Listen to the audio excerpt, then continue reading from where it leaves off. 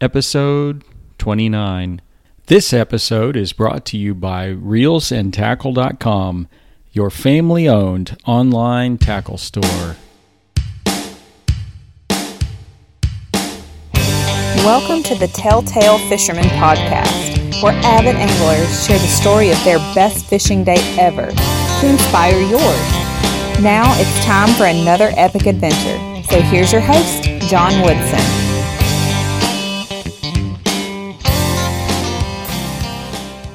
Okay, welcome to the show. Today's guest is Mark Nemovitz, and he is the owner of ReelsandTackle.com, an online tackle store. Mark, welcome. Hey, thanks. Thanks for having me. I appreciate it a lot, John. Oh, yeah, absolutely. And I understand we're going to be talking about kayak angling today, and I'm pretty excited about that. I love fishing out of my kayak as well. But before we jump off into that, let's just learn a little bit about you first. You know, how you grew up and started fishing and you know, got into fishing and all that good stuff. Yeah, sure. Fishing hasn't always been my passion. I grew up in Maine and started from my dad. You know, he was an outdoorsman, hunter, fisher, and fisherman. And basically it was from what he did and me following him along out on the water. You know, I love just being out on the water and whatnot. And but I was kind of like at such a young age. I don't know. I was just more there just to be with that and to have fun out on the water and just enjoy it rather than learning the techniques, the details, the ins and outs and whatnot. So I started kayak fishing in Maine with him in Saco, Maine, fishing for stripers, drifting down the estuaries, saltwater estuaries. Oh.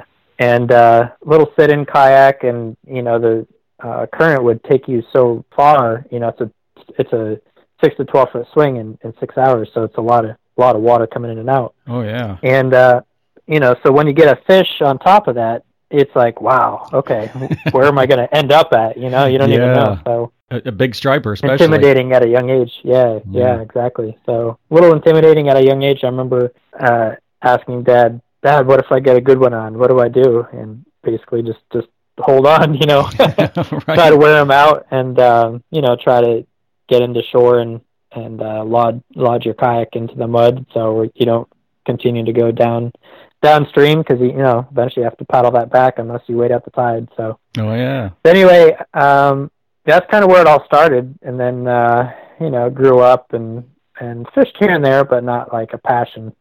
Moved to Florida after I got done with college. And, man, I found this rusty old lure, checking out some ponds around here, you know, just getting into fishing a little bit. Mm-hmm. And this was a freshwater little swim bait, rusted hook, and wasn't sharp really.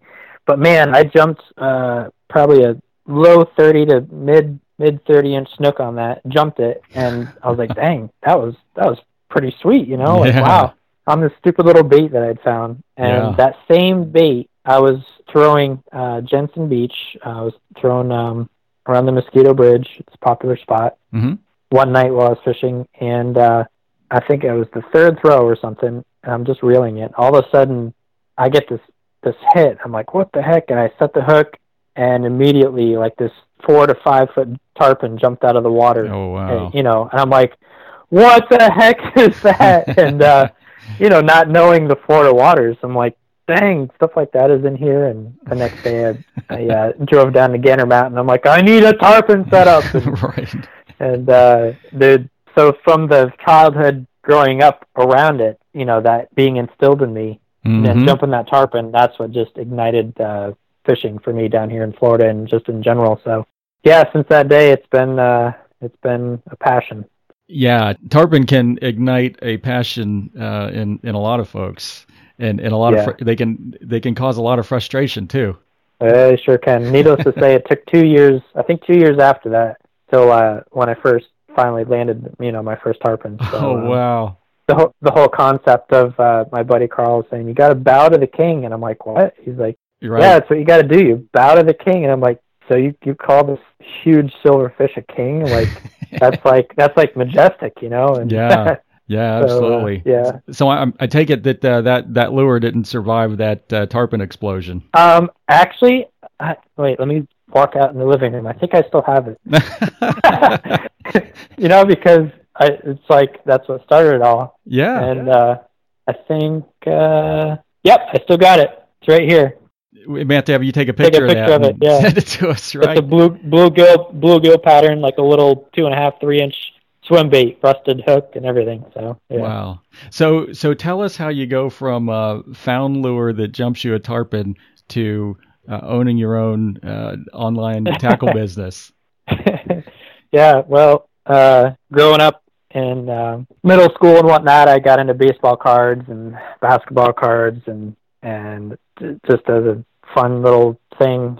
And I would put them in little binders, and during class I would pass around the binder and see who wanted any. And I would cut out little price stickers out of a piece of paper with like 10 cents written on it, 5 cents written on it, and tuck it in the sheet. And then my buddies would be like, yeah, I want this one, this one, this one. And recess would come and I would make 30 cents. And, it was just something fun to do. And so we had a family business in Maine. And so kind of the entrepreneurial spirit's always been in me. I have a business degree from Maine. So, okay.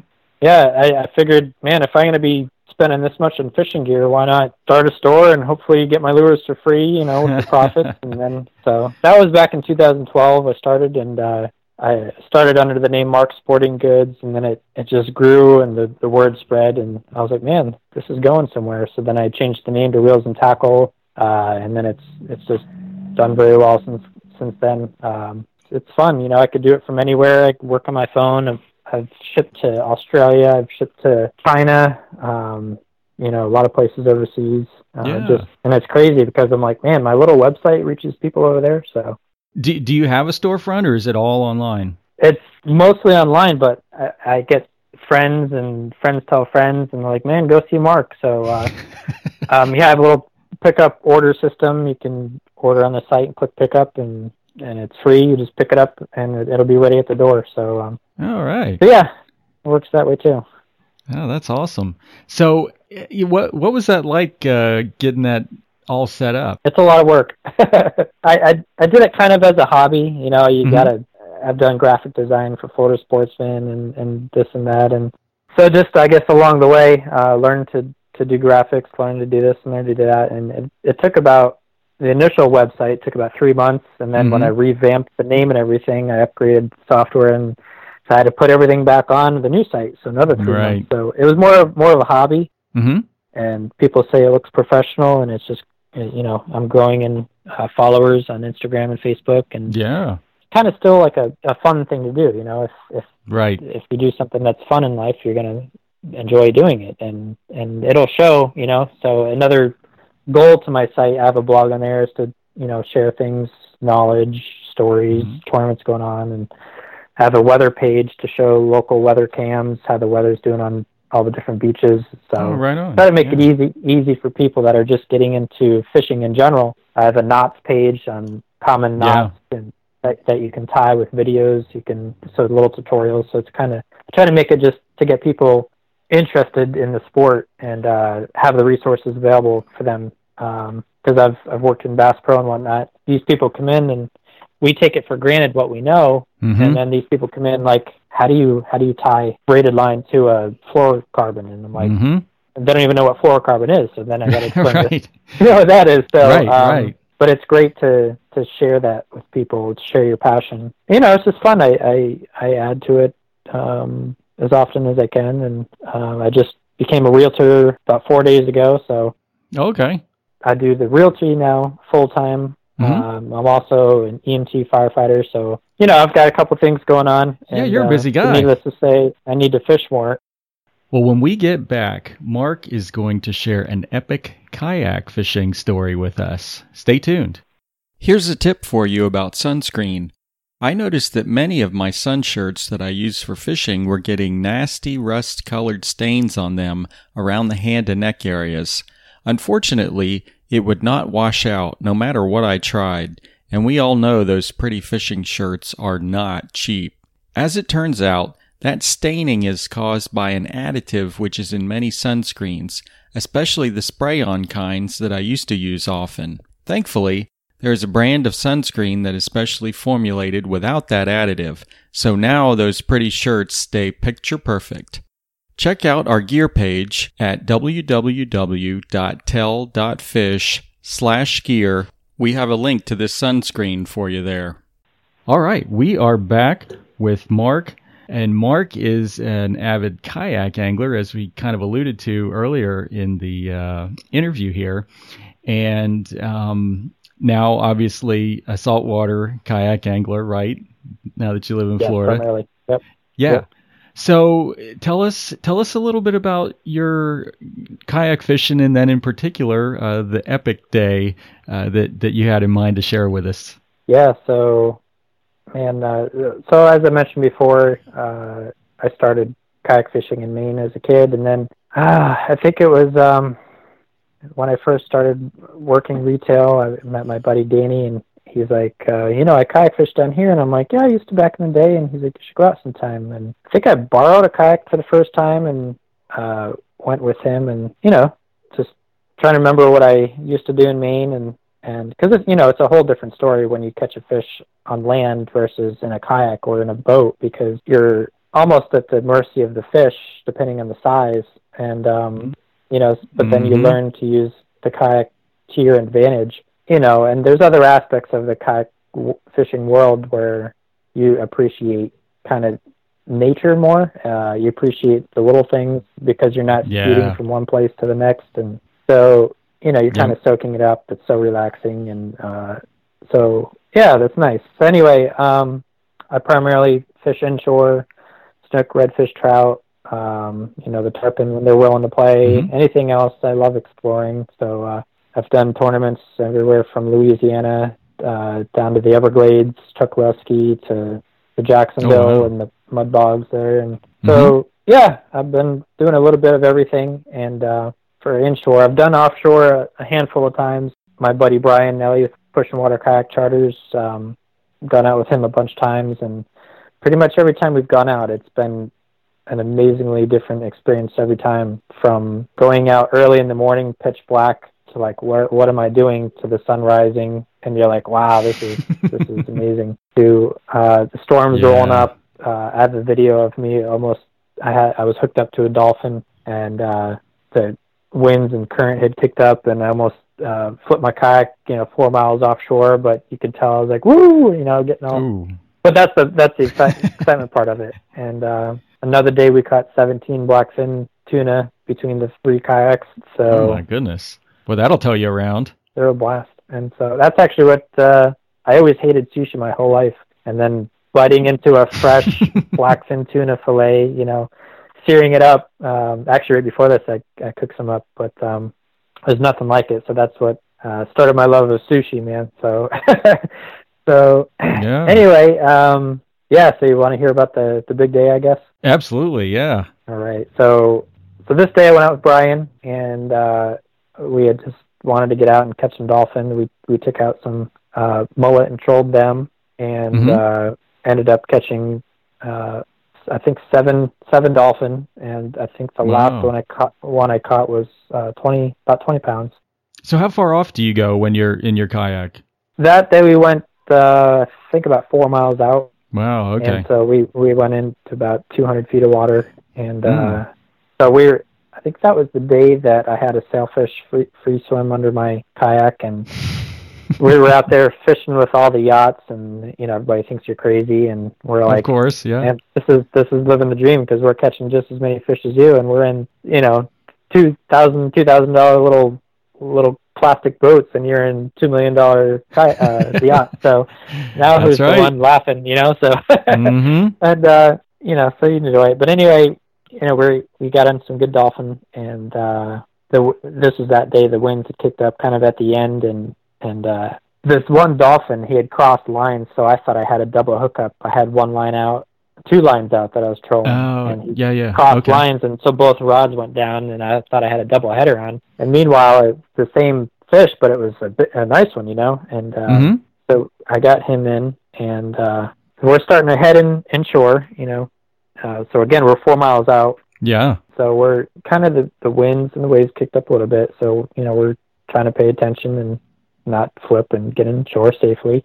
And so anyway, we're cruising along, and we're joking back and forth, and I'm looking at Brian, I kind of do a double take behind him. I'm like, no. And I look, and there's a fin sticking out of the water, like Jaws, about 2 feet in the air. And I'm like, Brian, you got a huge shark behind you. And he, I joke around. We joke around a lot. He's like, yeah. And I'm like, no, dude, you got a huge shark behind you. And he finally turns out. He's like, oh. He flips out, and man, this hammerhead shark followed him for a good mile. And I was like, man, thank God he's following him and not me. And so about a mile into him following him, for some reason he started following me and followed me for about a mile. So collectively, about 2 miles, this thing followed us. And so in the midst of that, he would kind of come up to us. It was almost like he was curious at first, because we're using Hobies and we've got the Mirage Drive under the kayak, and we're thinking that would attract the shark visually, and then we've got 7 dolphin in a fish bag, maybe it's dripping blood or whatever. So he would get right behind us, but like his hammer would literally would be a couple feet behind our rudder, and he would trail us, and then we would slow down to take a picture, and I guess he would sense it, and then he would peel away and do a big circle, and then come back and do the same thing. He would just come right back behind us and follow us. Wow. We'd get close, I'd take a picture, and then boom, he'd peel away again. He probably did that, over the course of 2 miles, he probably did that, I don't know, 10, 15 times. Goodness. So, after 2 miles, let's, take some time to paddle that. We're like, what? It kind of got old after a while, because we're like, what is this thing doing? Is he want to eat us? Does he just want to follow us? Like, what's he gonna do? And so he started to get a little bit more aggressive. When I slowed down, he hit my kayak and jolted me around, and so I got out my paddle. And he got so close a couple times I was able to hit him with the paddle, and give him a signal like, dude, get away from our kayak. And he went away for about I don't know, a good 5 minutes one time, and we're like, sweet, he's gone. And then lo and behold, you see the fin coming back, and he's behind us again. So we pulled out our GoPros and stuck them underwater, and we got some good film underwater. And about a mile before we got inshore, just boom, he was gone. And made it inshore and kissed the ground and held up our catches, and we're like, man, what a day. No kidding. Was there ever a point during this that your heart was just kind of skipping out of your chest, like, oh my gosh? Well, yeah, in the beginning, we're like trying to figure out what's this guy really want, and then when he got a little more aggressive, it's like, all right, we got to start defending ourselves. But see, we didn't want to focus on the shark so much, because then the waves were kicking up in front of us. So more importantly, we had to focus on the waves to not slip, and so it eventually became more of a nuisance, because we were like, okay, this is getting old. We just got to focus on, keeping our bow straight in the waves and getting inshore safely. So. Wow. Yeah, that would kind of be a bad time to flip, wouldn't it? With a giant hammerhead right behind your boat bumping into it. Yeah. All our gear and everything, so. Oh yeah. Well, so did it ever cross your mind to maybe throw out a bait for that shark and try and catch him while you were coming in? No, we just wanted to get our catch in safe and us safe, and just to get in and to watch him, to learn about him a little bit, to enjoy him a little bit, because like, how often does that happen, and they really don't bother you. Right. We had, it went to like the Weather Channel and everything, and they're blowing it up from media wise, like, shark attacks kayakers, and we're like, well, no, he didn't, and he bumped my kayak and stuff, but it's not like, we saw his teeth and he's trying to take a chunk out of us. We felt safe, but we just were trying to play it smart and just get inshore safe, Safe but cautious, yeah. Yeah. Man. It evolved. Well, we got inshore, and then Brian was like, man, I think it was, this was October. It was in the fall. And I think Brian wanted to save the film for spring break, but we, to get that hype going. But anyway, I think right. With the local news. So I think it was a couple days later, I had to drive back down to West Palm, and the local news interviewed us on the beach, getting the story. And from there, from the local news, I guess, ABC News caught on wind of it, and we were called by Good Morning America. I think it was like 7:00 at night, and they're like, we want to interview you like at midnight tonight and show it tomorrow morning. And we were like, what? So, heck yeah, that'd be awesome. Yeah. So they interviewed us, and the full interview and everything's on my website. You can go check it out. But after that, it was crazy. Our phones were blowing up for Mike and Mike and the Weather Channel, and I have all the websites saved. The California News, Sun Times, all this stuff. So yeah, it was fun being a celebrity for a little bit. Yeah, who would have thought that what was the shark, like 13 feet, something like that? Yeah. Yep. Who would have thought a 12 or 13 foot shark would have made you famous, huh? Yeah, I think the original video that Brian put on YouTube, I think it's over 500,000 hits now, and yeah, it was a fun time. Man, that's awesome. So we're gonna, in our show notes, when people check that out, we're gonna have links there so that they can, of course, find this epic footage. And I've peeked at it already, and I can testify it definitely would have gotten my heart skipping a beat if he was following my kayak. Definitely. So yeah, I highly recommend y'all check that out, and then also check out the other awesome stuff that Mark has on his website there. Man, Mark, what an experience, and how awesome was that you came and shared it with us today. I really appreciate it. It's still fun to share it to this day. I'm sure I'll be doing it when I'm 80. And it's probably something you will never ever forget, I bet. No, absolutely not. No. But anybody that's hesitant about it, that it's just be safe. It's not a thing to worry about when you're out there at all. You've got, if you're going out for the first time, go out with an experienced guide, and by that time you'll learn some things. Go out with a group of friends, right. But absolutely by any means don't let it scare you at all, because it just adds to the experience of life. So start inshore, learn how to use your kayak, learn, just go and learn. First time, if you want to go kayak fishing, just grab a life vest and go to South River Outfitters in Stewart and go see Ed and jump on a kayak and just have fun with it, and then learn, and then go offshore, once you feel comfortable and want to catch some bigger pelagics and have some fun. So by no means don't let my little story scare anybody, It's just a fun thing I experienced. So yep. No, that's awesome advice, and maybe just don't dangle your fish over the edge of the boat, though. Right. Yeah. Keep your hands and feet inside the kayak. Yep. For sure. Oh man. Well, Mark, thanks so much for sharing that with us today. I really appreciate it. I appreciate having me on. As much as I would love to fish every day, like most folks, I actually have a day job. This rod and podcaster is a patent attorney during the week. If you or someone you know needs help with any patent, copyright, or trademark matters, just drop me a line and I'd be happy to help. I have a sneaking suspicion we may even talk a little bit about fishing. This has been the Telltale Fisherman Podcast. Thanks for sharing another great tale with us. Be sure to check out the show notes page for more info on today's show and the gear we talked about. Keep those lines tight, and we'll catch you next time right here on the Telltale Fisherman Podcast.